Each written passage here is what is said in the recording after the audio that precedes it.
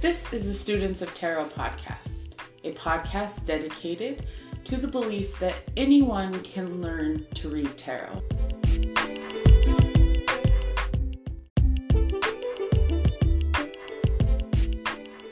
I look forward to bringing you guest teachers and continue a conversation that dives deeper into how can we use tarot to optimize and enhance our lives.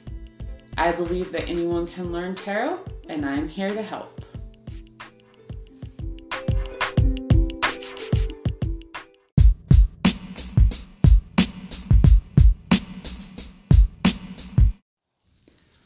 Thank you for joining me on the Students of Tarot podcast. In this episode, we're going to talk a little bit about the why tarot works, or the how. I'm not going to claim to understand anything in depth about the actual energy behind why this works. I'm just going to share some of my musings on what I believe happens when we use tarot cards. The energy behind tarot is a long and substantial history that is also hard to trace and hard to record because of the very nature of the cards.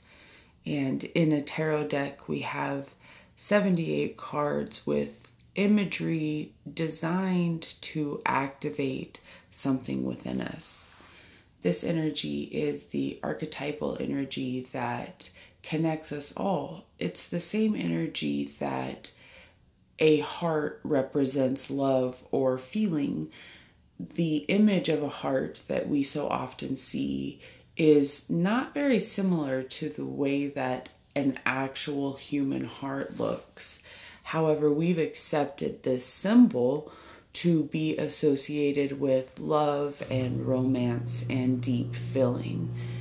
And when it comes to tarot, there are symbols that do very much the same thing. We know that we are all connected through things like the moon and the sun and love and temptation. And in that shared human experience, the representation of that experience through artwork connects us all without language. And as tarot readers, we then take the imagery and communicate the language back into it.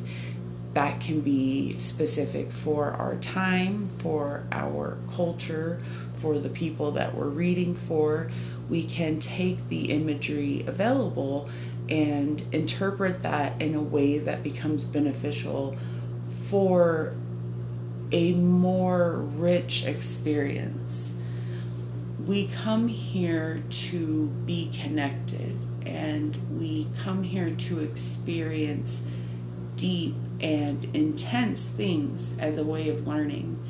And in tarot, we find activations of that energy.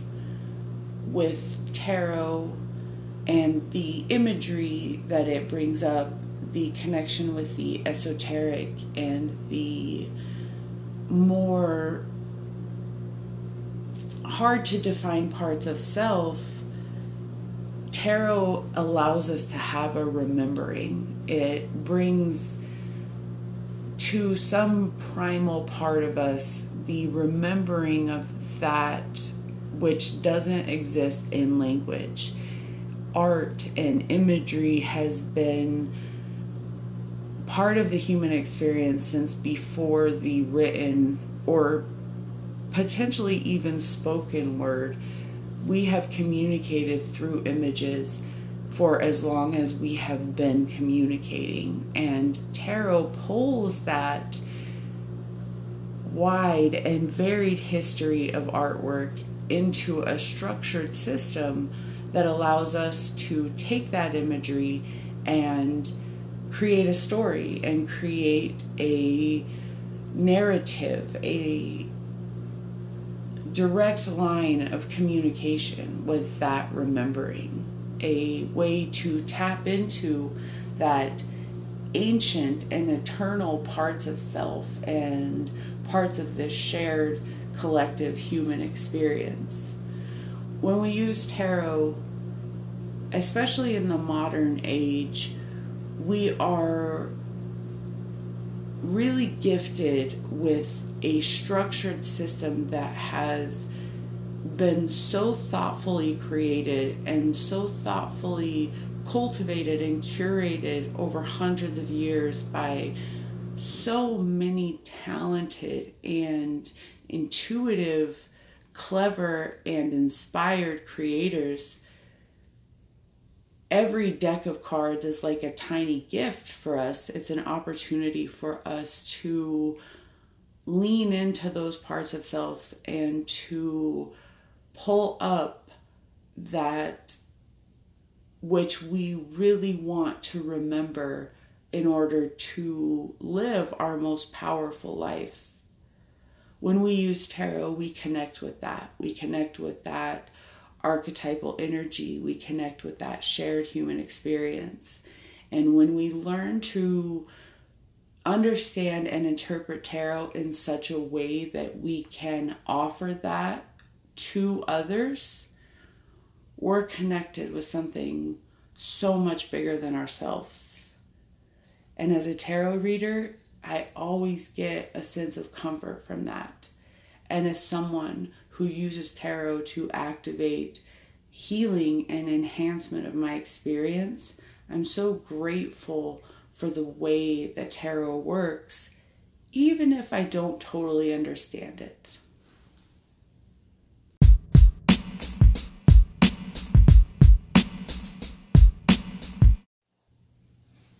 All right, lucky number 7. In this episode, we're going to be talking about the Chariot. This is hands down one of my very favorite cards in a tarot deck. I have worked with this card personally. It was a card that I connected with the energy for when we were searching for and going through the process of purchasing our home. It is a card of willpower and swiftness, self-control, resourcefulness, and conquest. In the Chariot, we see the full story progressing to the point where there is a self-mastery of the duality. In the Rider-Waite-Smith deck, the charioteer stands strong on the chariot and is not tethered to the beasts that pull the chariot. The Sphinx represented in the Rider-Waite-Smith are stationary but poised to move. The chariot carries the symbolism of potential movement and power that can be immediately realized. So with the chariot, we have a swiftness of action. At any moment, the chariot appears to be able to take off, whether for a battle, to possibly head through the streets for a parade. There's a very regal and ritual feel, a sort of pomp and circumstance about the chariot. The chariot is a card of harnessing power, of finding the strength within and making things happen. This can very much be a card of, when you're reading for someone, it can be a card indicating that the seeker, through the will of their personality, is making things happen. The older versions of the card, and now often in many newer, more modern decks, the chariot is represented with horses. The chariot in the Rider-Waite-Smith deck and the Thoth Tarot take on a more esoteric lean, as tarot readers and tarot creators have changed and have impacted the way that cards have moved over time, it's interesting to see how the main feel of the Chariot has always stayed the same, and that is one of power and control. A swift moving force that can be used to chart your own course. This is the energy of the Chariot.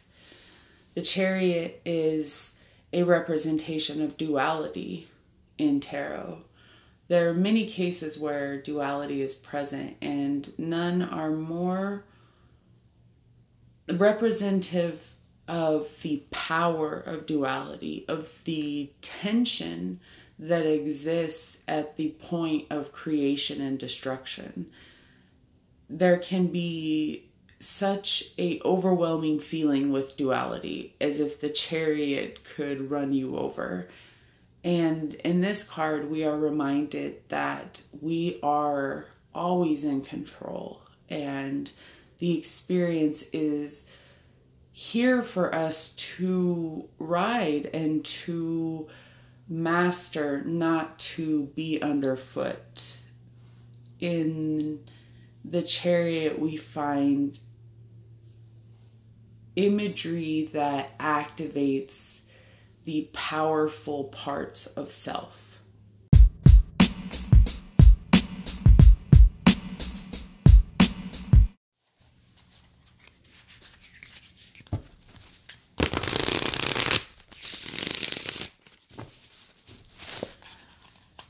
In this episode, we are going to explore a very simple spread.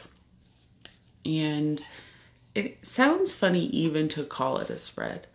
And that's because it is the single card spread.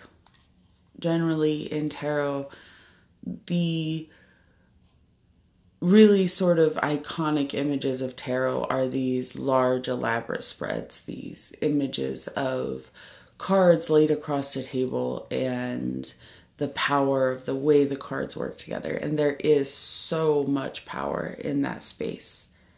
And also, there is a lot of power in a single card, in starting a day or ending a day, or when you have something going on, just getting one card and really focusing on the energy of that card.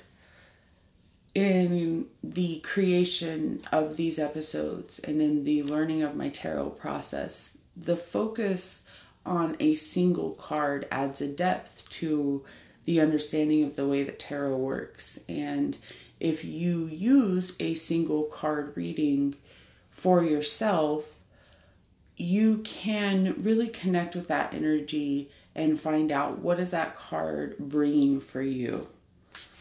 It's not necessarily the most party-friendly tarot reading or the tarot reading that you might want to do for someone for a significant situation or event, say a birthday, New Year's, what have you. So this is a card for a very personal tarot practice. This is a way to get information that is focused and very intentional. A single card is also a good response to a yes or no question. When we're looking at tarot, I really try to shy away from yes or no tarot readings because of the fact that the energy present can change everything.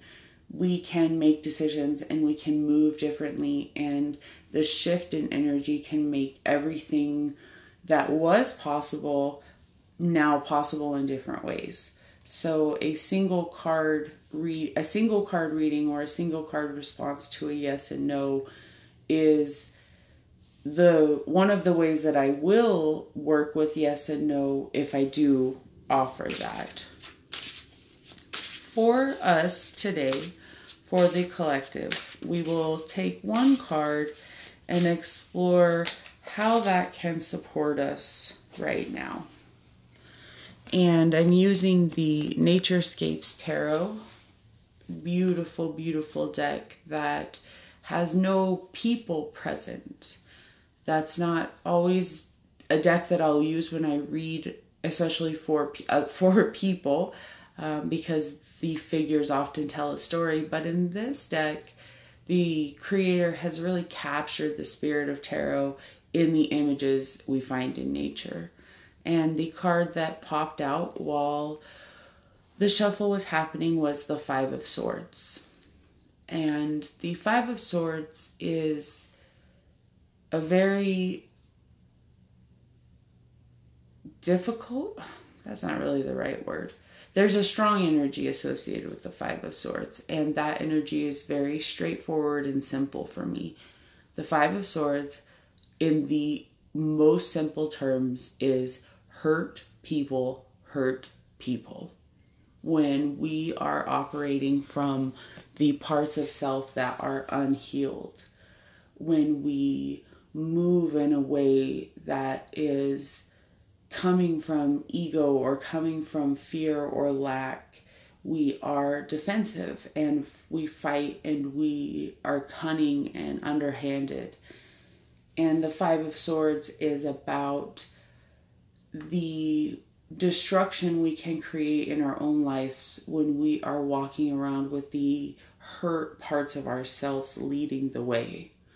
As we are experiencing this uncertain and unprecedented time. And let's just have a pause here. The words uncertain, unprecedented, historically significant, the more that we are using them, the less powerful they seem.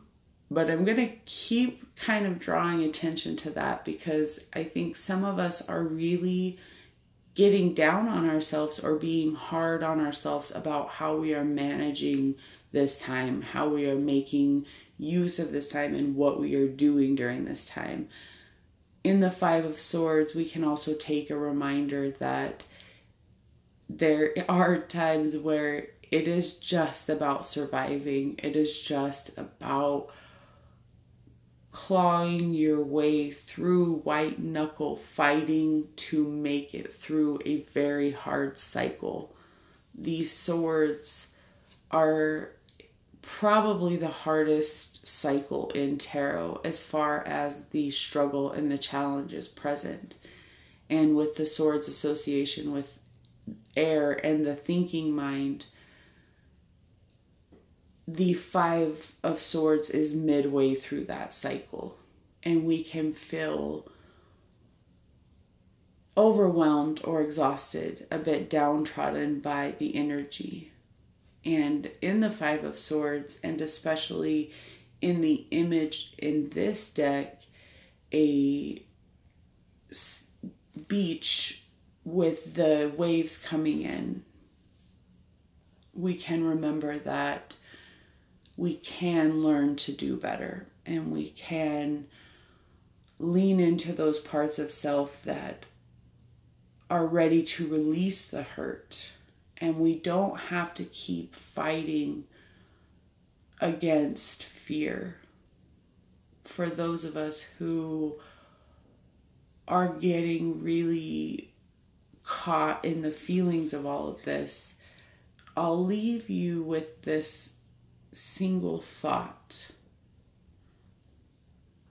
The only thing stronger than fear is hope.